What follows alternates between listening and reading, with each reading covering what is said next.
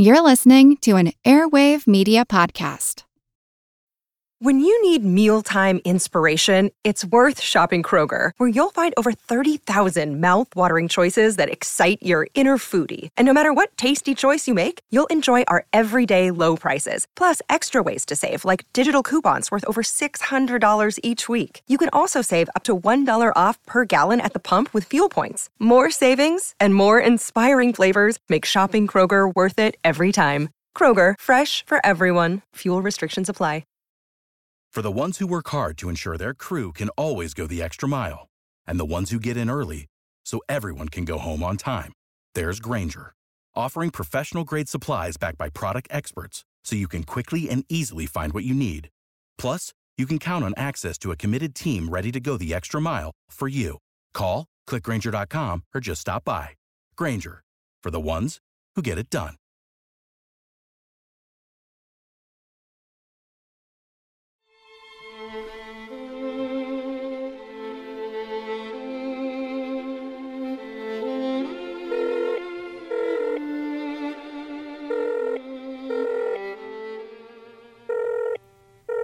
Hello?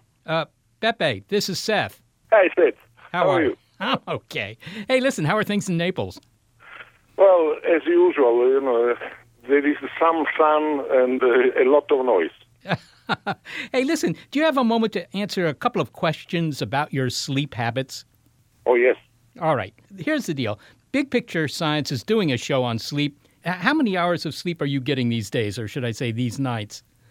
Well, Seth, we have known each other for a very long time. So, it's many years ago I used to sleep 3 hours per day. Now I'm getting old, so I need more. It's 5 hours. So for 20 years, you lived on 3 hours of sleep a night, and now it's 5 hours sleep a night. Is that sufficient? Can you be fully functional on 3 or 5 hours of sleep a night? I think so. I'm not so sure. It's a sort of biased question. I'm the less apt person to judge whether I'm functional or not. I do my best. Does this run in your family, by the way? Have you had relatives that also... Oh, yes. So this is something you inherited, or did you learn it? From my father. My father used to sleep much less than that also. So on the average, he slept all his life about 4 hours. Wow. And what happens, Pepe, if you try to sleep for 8 hours? Does it work, or can you just not do it? I just cannot do it. Even when I'm incredibly tired, even after crossing the ocean from the United States to Europe, which I think is one of the most devastating experiences I can have, even after that, I cannot sleep more than 5 hours. Well, okay, Pepe, it's good to talk with you. I know it's 9 hours later in Italy than it is here in California. Consequently, it's your bedtime. So I'm going to... Yes, I need my 8 hours of sleep, right? All right, good to talk to you, Pepe. Thanks a lot. Ciao, Seth. Thanks for calling. My friend Beppe Longo, who, by the way, is a physicist, is the only person I know who can regularly get by on that little sleep. But I have to ask, if Beppe can do it, why can't you or I? Why do some of us, like me, need 8 hours of sawing wood and not a minute less? Geez, what's up with you? I've only had 7 hours and 58 minutes of sleep, okay? I'm a little cranky. We spend a lot of time asleep, about a third of our lives. Yes, you can look at it this way. During the course of their lives, some people will be unconscious for nearly as long a time as Wolfgang Mozart was alive.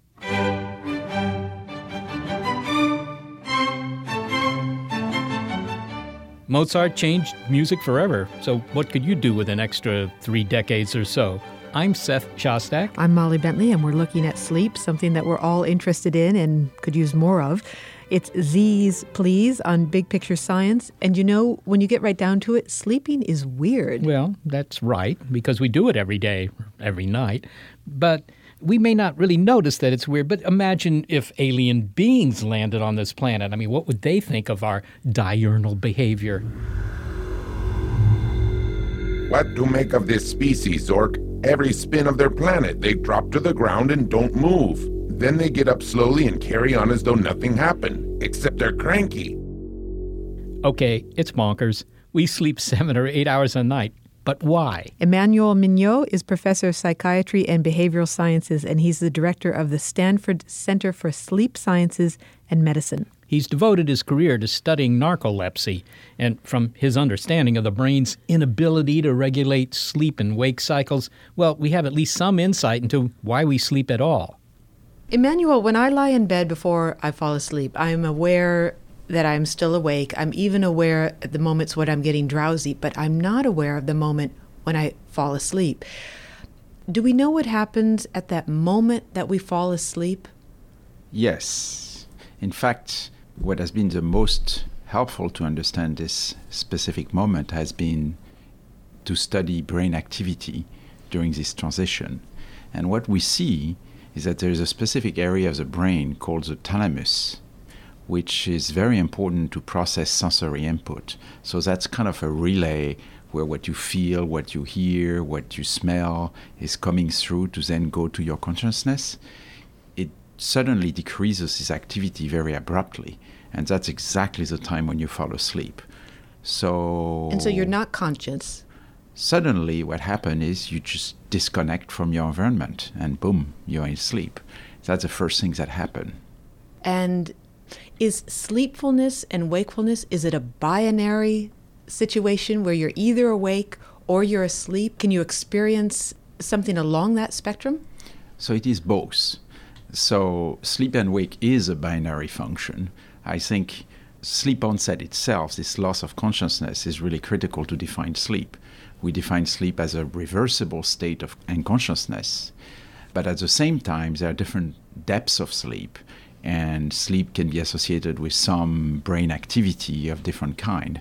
For example, we have a stage of sleep where we're completely unconscious and our brain activity is very slow and sluggish. That's called slow wave sleep. That's a kind of sleep you experience in the middle of your night, and when it wakes you up, you don't really know where you are, and you're kind of, what's going on? And then there's another stage of sleep, REM sleep, or rapid eye movement sleep, where your brain is very active and you're dreaming, and if one wakes you up, you would remember your dreams, but at the same time, you're completely paralyzed and you have these rapid eye movements. So there are different types of sleep, but in all these sleep stages, truly you are disconnected from the environment. You know, if an alien being came to this planet and observed the inhabitants of it and saw that for 8 hours a day, a large number of them just lay down and zonked out, it might seem very strange. And when we think of it that way, we do spend an awful lot of our life on this planet sleeping. Do we know why? It is a very strange behavior. And there have been many, many people who have tried to figure out why we sleep. And the real question is not why we sleep, but rather why sleep has been selected by natural evolution, why over time, we have developed this behavior. There are several main theories. One of the most popular is energy saving. The idea is very simple. Usually we can live well either during the day or the night. We have to adopt a certain lifestyle, I would say, and which can be nocturnal or diurnal.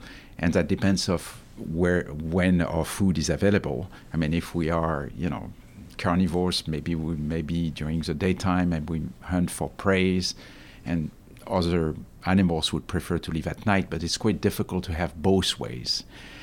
So the other time of the cycle, when it's difficult to find food for you because it's a wrong ecology, you might as well try to reduce your metabolism and rest and try not to burn as many calories.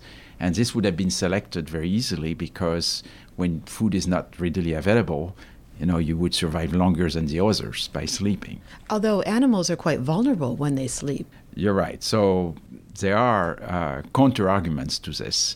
One of them is indeed that animals are vulnerable when they sleep. But in fact, herbivores, of course, fear predators, have a very light sleep, whereas carnivores, including us, we have very strong sleep. So clearly, there are some secondary adaptations that occur on sleep, depending if you are vulnerable or not. But still, the other problem with this energy expenditure idea is that during REM sleep, when we dream, we even expend more energy. It's very odd, and our brain is even more active than when we're awake. So the energy saving issue is a little odd. It doesn't fit completely. Now, we've been talking about being asleep and being awake, and to some degree it's a binary situation. You're either awake or you're asleep. But there are two mechanisms in the brain that control for that. There's one that controls for wakefulness and one that controls for sleep. So it's not as though you just flip a switch in the same area of the brain. Can you explain that? So a sleeping brain is actually quite complicated. So what happens is you have a whole network of neurons and brain cells that change their activity dramatically in these different sleep stages. And all this is coordinated by relatively few systems that either helps the brain to stay awake or force the brain to stay asleep. The main systems that helps you to stay awake are called catecholamines, like serotonin, norepinephrine or dopamine. These are neurotransmitters? Yes, they are neurotransmitters, and a lot of these chemicals that exist in the brains are modulated by drugs like stimulants, like Ritalin, amphetamines, antidepressants. And then you have another series of chemicals that rather depress the brain activity and helps you to go to sleep, and those rather promote GABA generally. GABA is an inhibitory transmitter that is very important to fall asleep. And sleeping pills usually would promote the effect of GABA, and then they make you kind of sleep in an unconscious way. And, the activity of the brain is usually in equilibrium between these different systems. And then when the equilibrium switch to the sleep active one, then you go to sleep. One of the areas that you work on, in fact, is your specialty, is narcolepsy. Can you give just a definition of what narcolepsy is from where you sit? Yes, narcolepsy is a very odd disorder because that's one of the few disorders where brain activity is completely abnormal, so that sleep and wake are intermingled, and patients have a brain defect that makes them experience very dramatic sleepiness, where they're tired all the time. But in addition, they go very quickly into rapid eye movement sleep, so they would suddenly dream very vividly when they fall asleep, or sometimes they would wake up and they would be paralyzed because, during REM sleep, normally you are paralyzed, but patients would just come out of REM sleep but still be paralyzed but awake, so it can be very scary. Or even sometimes they may, when their emotions like laughing or joking, we don't really know why, it seems to activate the paralysis of REM sleep, and suddenly patients become paralyzed or fall down. So they'll be laughing about something, or they'll be making a joke, and then they just fall asleep. It triggers something. Yes. It's not exactly that they fall asleep. It's rather that they are paralyzed. They have the paralysis of REM sleep. You describe these two mechanisms in the brain, and I know we're generalizing here, but yes. One that controls wakefulness and one that controls sleepiness or sleep. In the case of narcolepsy, are they both experiencing disorders, or is it's a disorder of one mechanism rather than the other? The cause of narcolepsy is actually very simple. It's just one of these wake-promoting systems that disrupted. It was discovered in 1999. We had actually a dog colony of animals with narcolepsy. And dogs? Yeah, it's very odd. Narcolepsy has been first reported in the 19th century in humans, but no one really knew the cause of it. And then in the 50s, some people discovered that dogs could have the same problem. So if you have a dog, I'm sure you know that the dog would like to nap very often. And you do have a dog because you have a picture of yourself, a big picture of yourself with your dog here in this office. Yes, you're right. I have a narcoleptic dog as well at home, you actually. You do? Yes. His name is Bear. He's way more famous than me, actually. He has a Facebook with many more friends. But anyway, Bear has narcolepsy, and the way it manifests is he's tired all the time. He naps more often than other dogs. But in addition, the most striking is when he gets excited, he suddenly becomes paralyzed, like I explained for the patients when they are laughing or joking. So he loses muscle strength and he can't move for a few seconds. a big picture question, which is how our sleep has changed. And I think there is growing concern that we're not getting enough sleep. We live in a society that runs 24 hours a day. What have you seen that this overall pattern on our lack of sleep, what the trend has been, what has the effect been on people? So for sure, we know that sleep has had several big blows. The first one was light. When artificial light was invented, I mean, you can imagine that before you had nothing to do, candles were expensive, might as well sleep.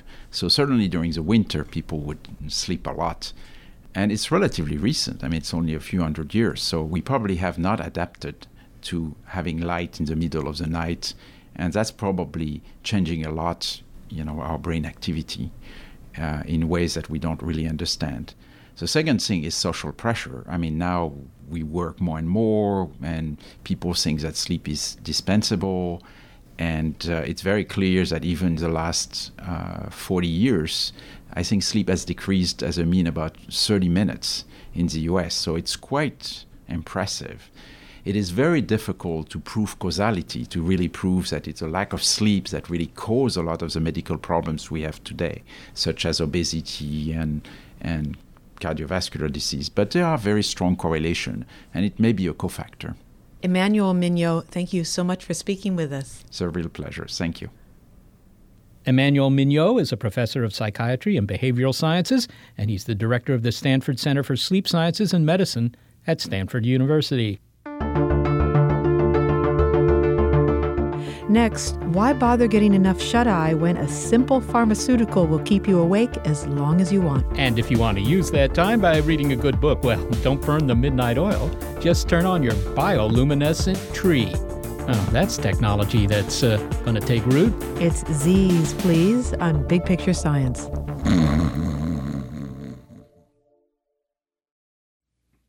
I'm Jane Perlez, longtime foreign correspondent and former Beijing bureau chief for the New York Times. I've been a foreign correspondent in lots of places: Somalia, Indonesia, Pakistan, but nowhere as important to the world as China. I mean, China is not dropping anti-democratic paratroopers into Montana. But of course, we did see things like the weather balloon/spy balloon riveting the whole country for a week. This is Face Off, an 8-part series in which we'll take you behind the scenes to key moments in the tumultuous U.S.-China relationship. We'll speak with a diplomat, a spy, a tech reporter, a U.S. admiral, even Yo-Yo Ma. Plus, my pal and noted China historian Rana Mitter joins the conversation. We'll look at what's driving the two nations apart and explore whether anything can help bring them back together. Face Off launches April 9th. There was a time 1 or 2 centuries ago when almost everybody rose and slept according to whether the sun was in the sky. Another day. Let's get those cows out of the barn. Wake up and smell the clover, cows. Let's see, a few more nails and I've got, whoops, the sunset. And there's Ma's supper bell. Time for some soup and then I'll hit the hay, which in the case of my mattress is technically straw. Then the widespread availability of artificial light changed our natural sleeping habits. First, gaslight. Come to bed, Charles. Hold on, wife dearest. Let me read just one more chapter of this fascinating book, The Migration Habits of the Northumberland Swallow as Observed by Sir Reginald Hornsby, FRS. Then came the electric lamp. Charlie, turn off the light. It's time for bed. I'm reading the newspaper, dear. Alfred Dreyfus may be convicted of treason. Remarkable. Things changed again with the bioluminescent tree. Yo, Chuck, turn off your bioluminescent tree so we can sleep. In a sec, I'm reading the manual for my personal robot. Number 2, will obey the orders given to it by human beings, except in the cases where... Our futures just got brighter and wakefulness more attractive with a new twist on natural light. We can certainly see the forest now for the bioluminescent trees. Molecular biologists from the Glowing Plant Project are tinkering with the genes in plants to give us trees that both grow and glow. Kyle Taylor is one of those scientists. And Kyle, before we get to how or when, I have to ask you, why? Why engineer glowing trees? So this isn't really a new idea. You can look back in 1986, I think the first glowing plant was produced. And I think it's something that's kind of captivated people's imagination. Something that kind of glows is something you can see. And a glowing plant is kind of a cool idea. So it's kind of a demonstration of capability project in a way. I mean, if you could make trees that could pick birds out of the air, you'd do that. Maybe not that, but glowing's a little, I guess, easier to imagine. So. All right, well, let's see how you do this. I mean, it's the application of, do I have this right, synthetic biology. What creatures are you mixing and matching here, and how are you doing it? So essentially, we're taking the genes that make bacteria from the ocean glow and taking those genes out, the glowing genes out of that, and putting it into the plant and kind of rewriting them in a way that the plant can read it a little bit easier. One analogy would be, I remember back in high school having a really hard time going back and reading like Chaucer because it was written in a bit of an older English dialect. You could still kind of read it, but it took me a long time to do it. That's kind of what's happening if you just take the genes directly out of the bacteria and paste it into the plant. It's still DNA. I mean, the plant can read it, but it's a little different dialect, so it's a little bit slower for the plant to read. Well, let me see if I understand this now. Mm-hmm. Rather than looking at this plant, here's the plant DNA. I got it laid out in front of me one way or another. And I say, all right, now I need to put this sequence of base pairs or whatever it is, I need to put them here because that will cause the plant to produce whatever it is that's necessary for it to glow. Now, I could either take that bit of DNA from some other critter, some microbe, and try and paste it in there physically, or I could rewrite the sequence. So which are you doing? Essentially, we're going to be rewriting the sequence. Okay. So it still produces the same protein. It's like the protein in the end is the same. All right. Now, this protein, it's called luciferase? Yeah. So typically, for most bioluminescent systems, there's two components. There's the luciferin and the luciferase. And luciferase is the protein, and luciferin is the small molecule that the protein acts upon to make light. Is luciferin sort of fuel for luciferase, or is it? Basically, yeah. You can think of it that way. Okay. So, well, just because you re-engineer the plant to produce luciferase, you also have to re-engineer it to produce this luciferin, right? Otherwise, it's not going to do anything. Or do you just feed it into the plant somehow? So the original plant that I was talking about in 1986 was made where they put the luciferase, the protein, in, and then they fed the luciferin into the plant.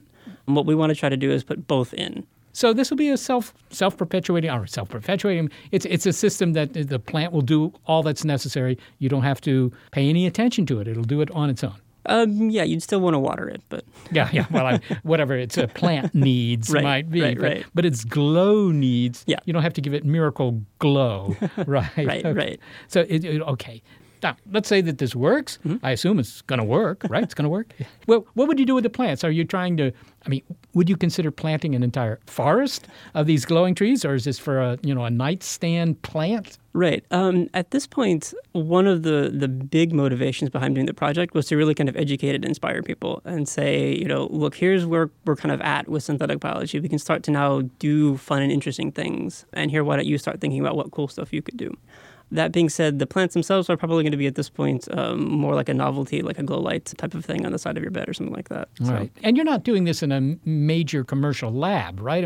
This is a do-it-yourself project. Right. That's the other kind of interesting component to this. I'm trying to do it in more of a DIY bio or community lab space, which is kind of fun and interesting. Well, biohacking has become sort of the rage, has it not? Yes. A lot of people are doing this. Apparently, you can get the equipment you need, off of Craigslist or eBay or something, and set it up in your garage, and you're in the biohacking biz.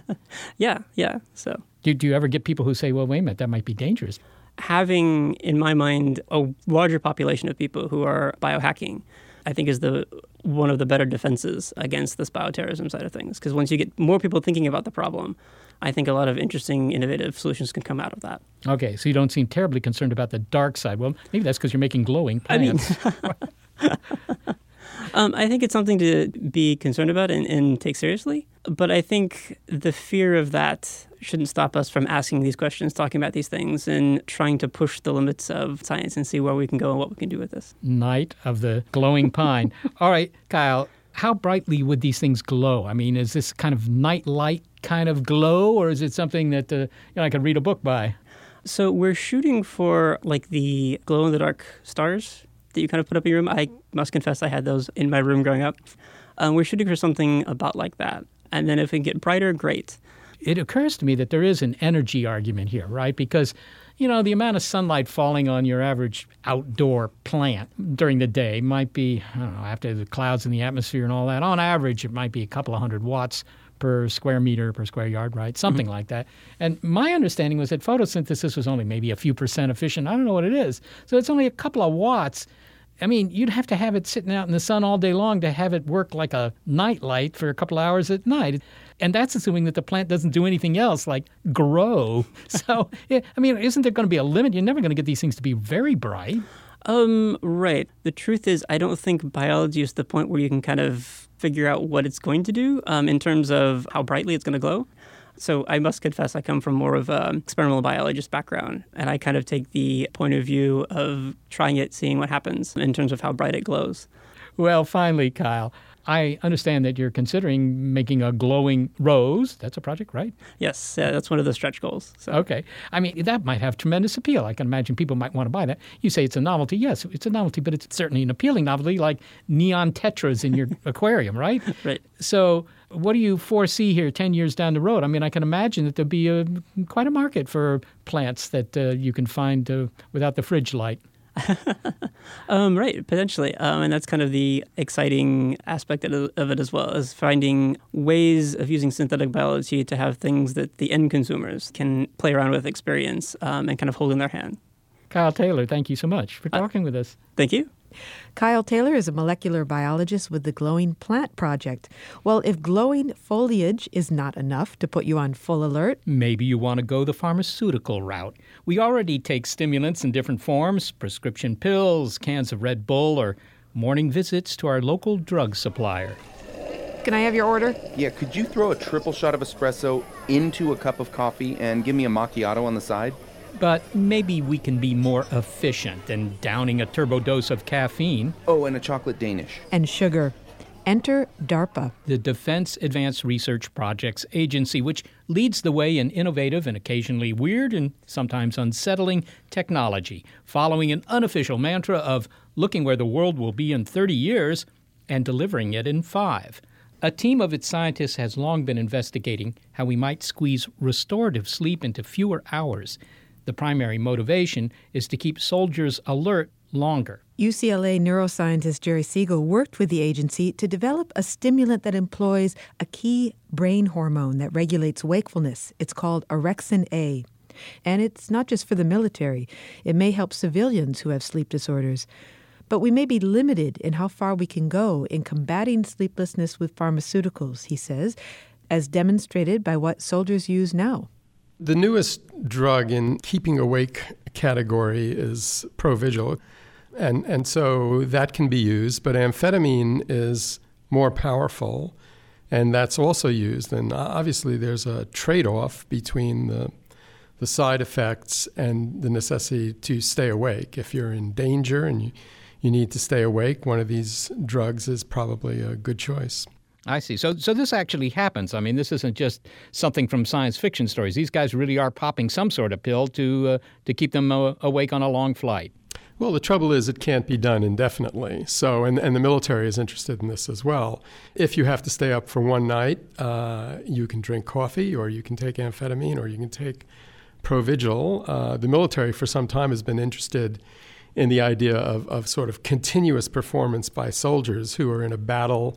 And they would like a soldier to be able to be alert and active for a couple of weeks. Now, this is nearly impossible without consequences and without the drugs becoming progressively less effective and the side effects increasing. Well, speaking of things that might work, you've developed a new drug together with DARPA, the Defense Advanced Research Projects Agency. This is apparently a nasal spray that can fight the need for sleep. And the active ingredient is called orexin A. What is orexin A? How does it work? Well, this is not something that we particularly developed, but we were involved in the discovery that narcolepsy is caused by a loss of the neurons containing this peptide. And so we tested replacing it in narcoleptic dogs that we have. And we also did a study in which it was given to monkeys, which were normal, but had been sleep deprived, and it restored their performance. So it does seem that this drug, when it's missing, will cause people to be sleepy, and when you supplement it, will increase waking and reverse the effects of sleepiness. So if I shot this spray up my nose, presumably, at 3 a.m, I would still be awake. Would I feel alert? Would I be cognitively as good as I am during the day, as poor as that might be? Well, to the extent that it's been looked at, I would say yes. In much the same way that caffeine and amphetamine will keep you awake. Well, it certainly sounds appealing. I mean, drinking coffee, gosh, you I mean, that's a bit of a ritual, and one we're so used to, we don't consider it particularly onerous. But if I could just take a squeeze bottle out of my pocket and squeeze it into my nose and get the same effect, do you know, are there any side effects? I mean, it seems to me that anything that works on the brain, and this is a peptide that works on the brain, I mean, the brain is a complicated thing. It's like deleting a line of code from a software program. It's sure to have effects that are probably unanticipated. Well, that's exactly right. So narcoleptics are losing a relatively small group of neurons in one part of the brain, and they have this specific syndrome. These neurons connect with a lot of different parts of the brain, but they're being controlled by the whole brain, as you say. And when you take it nasally or intravenously, it's not going just to the normal sites, and certainly not in the normal doses. And this is true with all psychoactive drugs. Jerry, I have a friend in Italy, Giuseppe Longo. He claims to only need a few hours of sleep per night. That's been true all his life. How does he do that? Why don't we just study his brain and develop something by learning what it is that's going on with him? Well, this is part of the essential mystery of what we don't know about sleep. It's true that there are people who can get by on 5 and 6 hours of sleep, and there are other people who need 8 or 9 hours of sleep or even 10 hours of sleep. And there seems to be no kind of cognitive correlate of this. In other words, the people who naturally don't need a lot of sleep function quite well. There's no correlation with IQ or memory problems or any of that sort of stuff. And then, so within humans, there's a huge range. Even if you control for age and other medical conditions, there's a huge range of natural sleep times. A lot of the work I've been doing looks at different species, and there the range is even larger. So an elephant gets by with typically 3 or 4 hours of sleep for years, and they have huge brains and great cognitive ability. So it doesn't seem like the amount of sleep you need is fixed. Finally, Jerry, what's your prediction for the future? I don't mean next year, but maybe 20, 50 years down the road. Could technology sort of minimize our need for sleep? What would the world look like if people only had to sleep for an hour or two every night and still be A-OK at the office in the morning? Well, your guess is as good as mine about what the world would look like. I do think it's possible because, as you've said, there are people who don't sleep very much and they do just fine. And there are animals that sleep even less and they do splendidly. Of course, the difference between humans and other animals is millions of years of evolution and many subtle changes in the brain. But given the range of sleep within individuals, it certainly seems that if we could understand how that comes about, we might be able to simulate it. But the underlying structure that's responsible for that is probably genetically determined. So this gets into sort of far out manipulations of the genome or trying to compensate for hardwired changes in the brain. So I don't think we'll be seeing any of that real soon. All right. I won't sell my mattress stock right away. Jerry Siegel, thank you so very much for talking with us. Pleasure talking with you. Jerry Siegel is a neuroscientist and professor of psychiatry at the University of California, Los Angeles, UCLA. Okay. You know that feeling. You just had a great dream. But now it's dissipated like fog. No matter, just let a dream scanner remember for you the latest research coming up. It's ZZZZs Please from Big Picture Science. A lot happens every day. Cut through some of the noise by listening to What's New with Wired, a podcast that provides in-depth coverage on technology and culture. With new episodes released every weekday, you can catch up on all the major events you missed. From AI developments to business updates to new scientific theories, it helps you make sense of what's happening in the world. Plus, each episode is usually pretty short. You can easily squeeze it in on your way to work or during a lunch break. So stay updated with the award-winning journalism from Wired. Listen to What's New with Wired wherever you get your podcasts. That's What's New with Wired wherever you get your podcasts. Imagine you are now getting very sleepy. Very sleepy. As sleep sets in, your brain waves get slower. You descend through stage 1 of sleep, relaxation. And into stage 2, light sleep. Wow, get that guy a cork. And from that to stage 3, slow brainwave deep sleep. After this restorative phase, the brain has a spurt of rapid eye movement, REM sleep. If you're wakened while in this phase, you're likely to report dreaming. Which interests this guy. So my name's Jack Gallant. I'm a professor of psychology and neuroscience at the University of California, Berkeley. And my job in life is to try to build mathematical models of the brain that accurately predict how the brain responds under any arbitrary conditions. Such as dreaming. Oh my God, I had the weirdest dream. There was this enormous giraffe, only it was really my 5th grade teacher, and there was someone, I think a guy dressed as a cake. Maybe it was Bryan Cranston.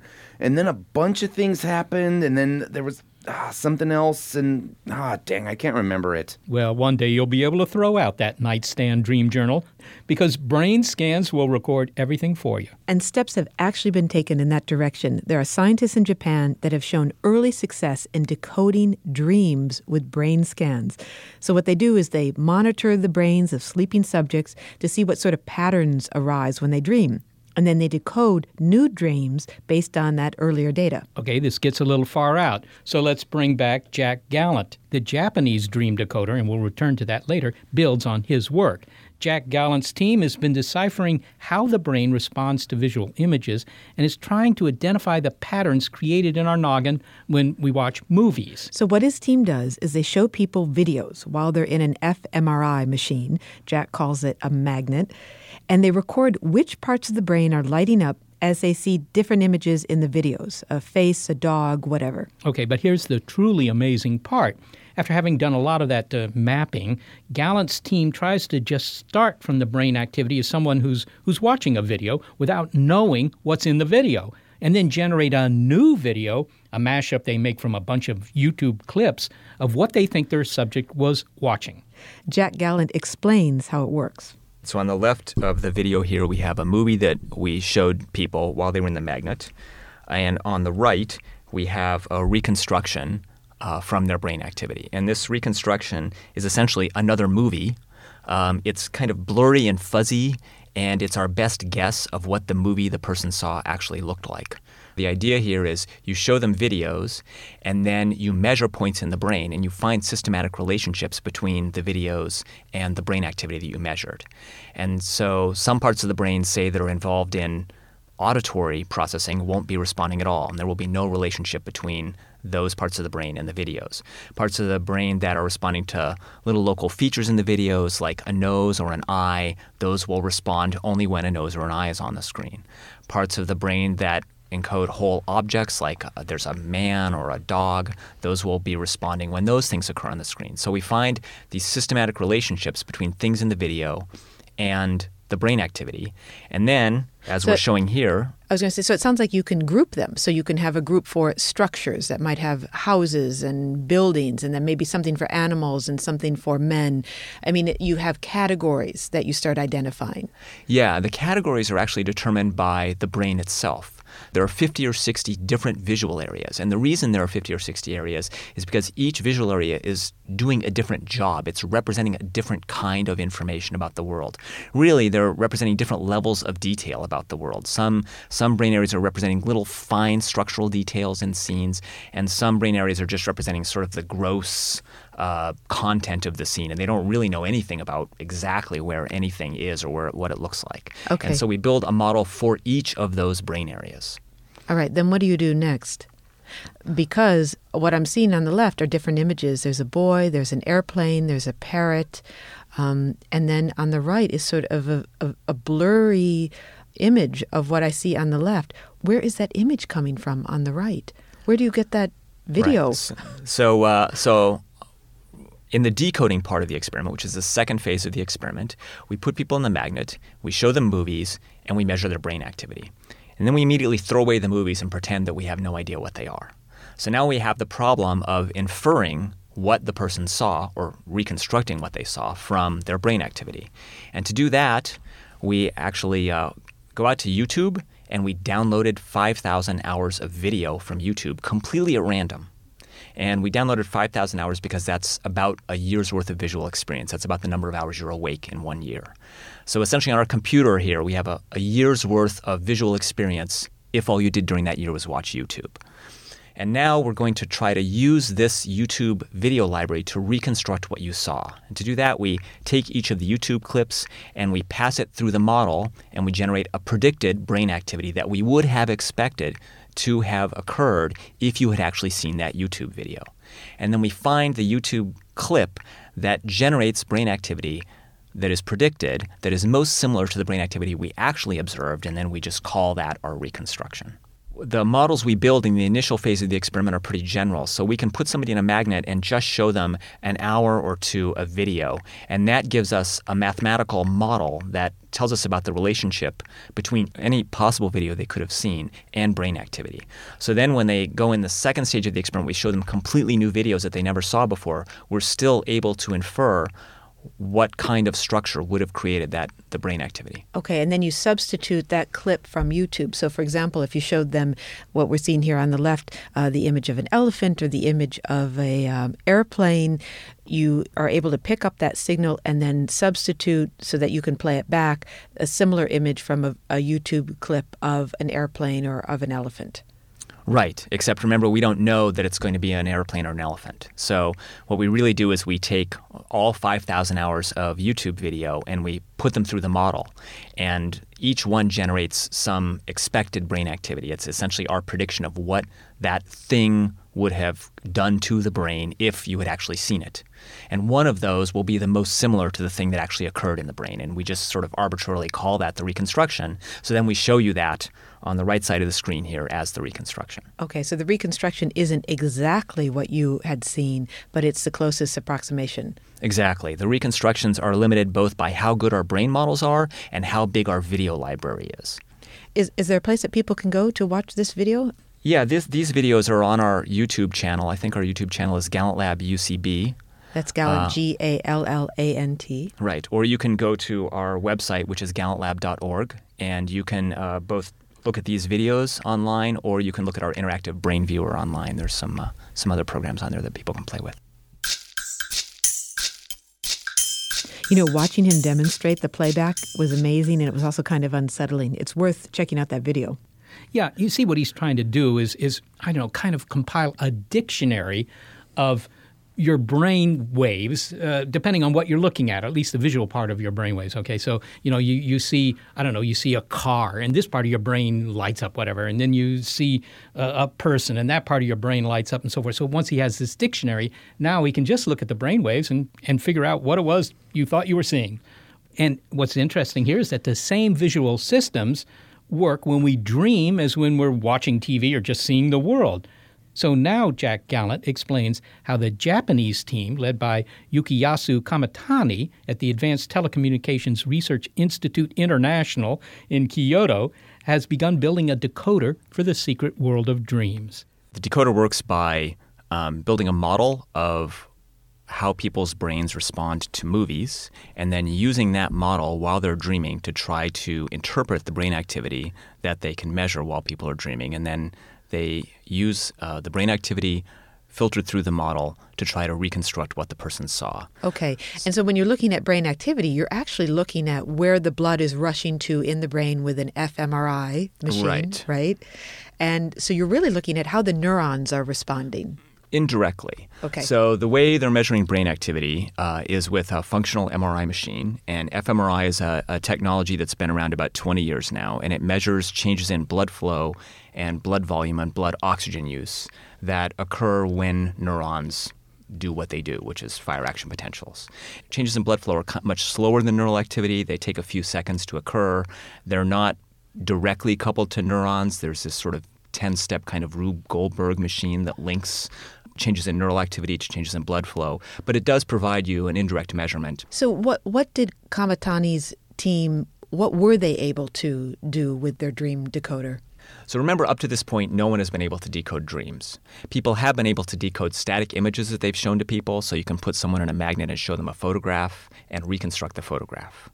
My lab and other labs have managed to decode movies, so you can put somebody in an MRI machine and show them movies, and then put them back in the MRI machine and show them different movies and reconstruct those movies.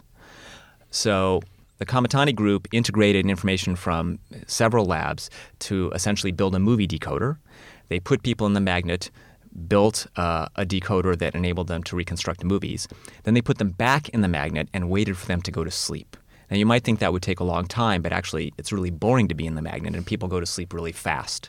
So as people are dropping into sleep, they go through a special dream period that's not true dreaming, but it's called hypnagogic dreaming. And this only lasts a few minutes, and then you drop into deep sleep. So they would monitor people's brain activity, and when they entered hypnagogic dreaming, they would wake the subjects up, and they would ask them what they were dreaming about. So then they had some sort of notion of what the person was actually dreaming about, and that would enable them to check to see if their reconstructions of the dreams were correct. Can you give me an example of what someone might have been dreaming and then what the team did with that information? Sure. So someone might fall into hypnagogic dreaming, and then they would be waken up, and they would tell you in Japanese, oh, I was dreaming that I was at school and I was writing on the blackboard, and then you woke me up.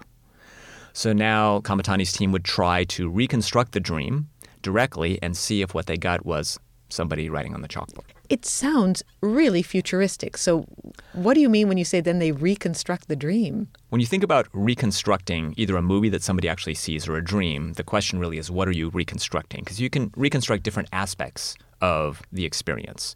So if you're trying to reconstruct a movie that somebody saw, you could try to reconstruct all the little edges and where they occur and their motion across the scene. And then if you did that correctly, you would actually end up with a video of the movie that they saw that was reconstructed from brain activity. But you could also make a more abstract reconstruction, where instead of reconstructing the actual physical structure of the stimulus, you just reconstruct the content of the scene. For example, I'm sitting in a booth now looking at you, and there's a microphone, and you're wearing some headphones, and instead of reconstructing a picture of you, I could maybe read your brain activity and then just say, oh, there was a microphone and a woman and some headphones. Hang on, you would read my brain activity because you would know what was happening in my brain whenever women appeared and whenever microphones appeared and whenever headphones appeared. So are you saying that you could look, or you and Kamatani's team could look at a brain scan that had nothing but just data about my brain activity and say, oh, she was having that dream again about running through the forest?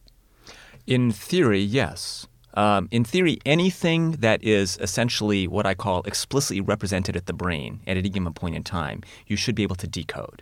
How does that information help you? Say that you could read my dreams in this way. What is it? Is it telling you something about the nature of dreams, what dreams mean? Is it a form of mind reading? Why would we want to do this? Well, Kamatani has his reasons for decoding dreams, and he thinks they might be useful for interpreting the function of dreams, that if we knew more about what people were dreaming about, we could try to understand why people dream, because at this point we still don't know. You know, philosophers and scientists have thought for hundreds of thousands of years about why people dream. And to this day, we still don't have a good idea of that. The current thinking in neuroscience is that dreaming has something to do with memory consolidation and learning, but that is probably an oversimplified answer, and it may be that dreams have several functions. It may be that different kinds of dreams or dreams occurring at different points in the sleep cycle have different functions. So we don't really know why we dream, and Kamatani's view is that if we could decode dreams, it would help us solve that problem. And does that mean that you can also say, by decoding dreams, you can say what they mean? Because that's what people want to know. What did my dream mean? I have this dream every night. I've been dreaming that I'm running through a forest or whatever. What does that mean? Because that's what people want to know. Well, I don't think that this decoding approach will help that, because all it's going to tell you is what you were dreaming about, right? It's not going to tell you what that dream means or why it occurs in your life, or why your brain generated it. And if you can accurately report what you were dreaming about, then really the decoder doesn't help at all, because all it's going to do is tell you what you already know. Now, there's a movie, this evokes a movie for me at least, called Eternal Sunshine of the Spotless Mind. And in that movie, it's a good film, neuroscientists can zero in on specific memories in the brain, in this case, can erase those memories. Now, this was all science fiction, but what you've described to me here raises the question of, could you potentially do something like that where you can zero in on a specific image and erase it, and this might help if you were having disturbing dreams or post-traumatic stress?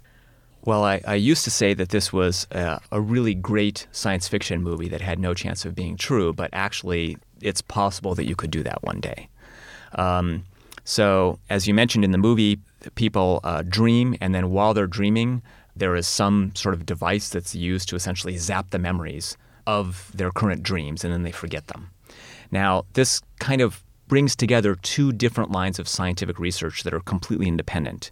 The first is you need to build a dream decoder, because, you're going to have people that are asleep, and you want to essentially build some sort of device that will give you a TV picture, a video of what they're dreaming at a given point in time.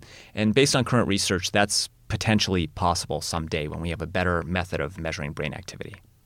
Then the second thing you need to do is you need to have some method of zapping an individual memory and erasing it. And people used to think that was impossible, but actually there's been a lot of work in rodent models, rats and mice really, that show that you probably can zap individual memories. And this takes advantage of well, I don't want to call it a fact, the theory that every time you recall a memory, essentially it's decoded from your brain, and then it has to get written back into the brain again. And so memories, every time they're recalled, are continuously overwriting old memories. So the idea is, if you have your mouse recalling a memory, and then you apply some sort of electrical or chemical trigger that blocks the re-encoding of that memory, that then the memory will be lost. So you can imagine if you had a dream decoder and then could identify the location in the brain at which essentially memories were stored, and then block those memories using this other kind of trick, that might be possible. Obviously, this raises many questions, but one is, you had just said earlier that we don't know what dreams mean, so we don't know if going in and zapping a particular dream that's disturbing might create more harm than good. There may be a reason why we're having that dream, we're working it through, we don't know what the function is, and maybe getting rid of it could actually cause a problem. Oh, absolutely. I mean, doing anything to someone's brain could potentially cause a problem. So you don't want to just be going in and zapping memories willy-nilly right and left just for the heck of it. That would be a really bad thing. You had a look on your face that actually would have been translated into duh. Well, right? I think a lot of people think that neuroscientists are actually, our goal is to try to go in and manipulate the brain or manipulate people. But actually, most of us are just trying to understand what the heck is going on. Jack Gallant, thank you so much. Thank you for having me on. Jack Gallant is a professor of psychology and neuroscience at the University of California in Berkeley. Thanks to our dreamy production duo that never sleeps on the job, Gary Niederhoff and Barbara Vance. Also support from Rena Shulsky-David and Sammy David and the NASA Astrobiology Institute. Big Picture Science is produced right here at the SETI Institute, and thanks also to our listeners. You've been listening to ZZZZs Please, and you can find more Big Picture Science on iTunes and through the link on our website. And if you have insomnia, you might want to check out that website. We have a large archive right there. And while you're online, why not go to Facebook and become a fan of the program? You can leave your comments there as well. And if you're a podcast listener but you prefer over-the-air radio because you find it just a little more relaxing, check out the listing on our website of radio stations that carry the program. And if your local station is not on that list, well, consider letting them know you like the show. For the ones who work hard to ensure their crew can always go the extra mile, and the ones who get in early so everyone can go home on time, there's Grainger, offering professional-grade supplies backed by product experts so you can quickly and easily find what you need. Plus, you can count on access to a committed team ready to go the extra mile for you. Call, click Grainger.com, or just stop by. Grainger, for the ones who get it done.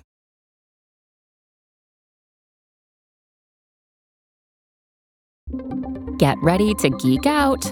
The Wired Science Podcast explores all the latest and greatest in science, everything from strange diseases and biological breakthroughs to interesting tech and mysteries in outer space. Listen to Wired Science today wherever you get your podcasts. That's Wired Science wherever you get your podcasts.